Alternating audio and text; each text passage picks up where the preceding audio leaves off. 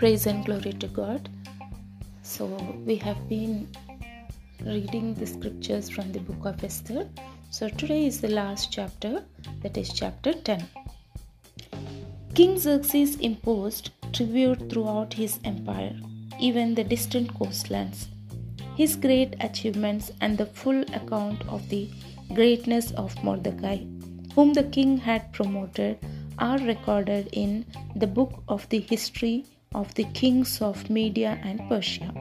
Mordecai, the Jew, became the prime minister with the authority next to that of King Xerxes himself. He was great among the Jews who held him in high esteem because he worked for the good of his people and was a friend at the royal court for all of them. Thank you all for listening patiently. Let's continue our scripture reading from another book. So we'll start the book of Ruth.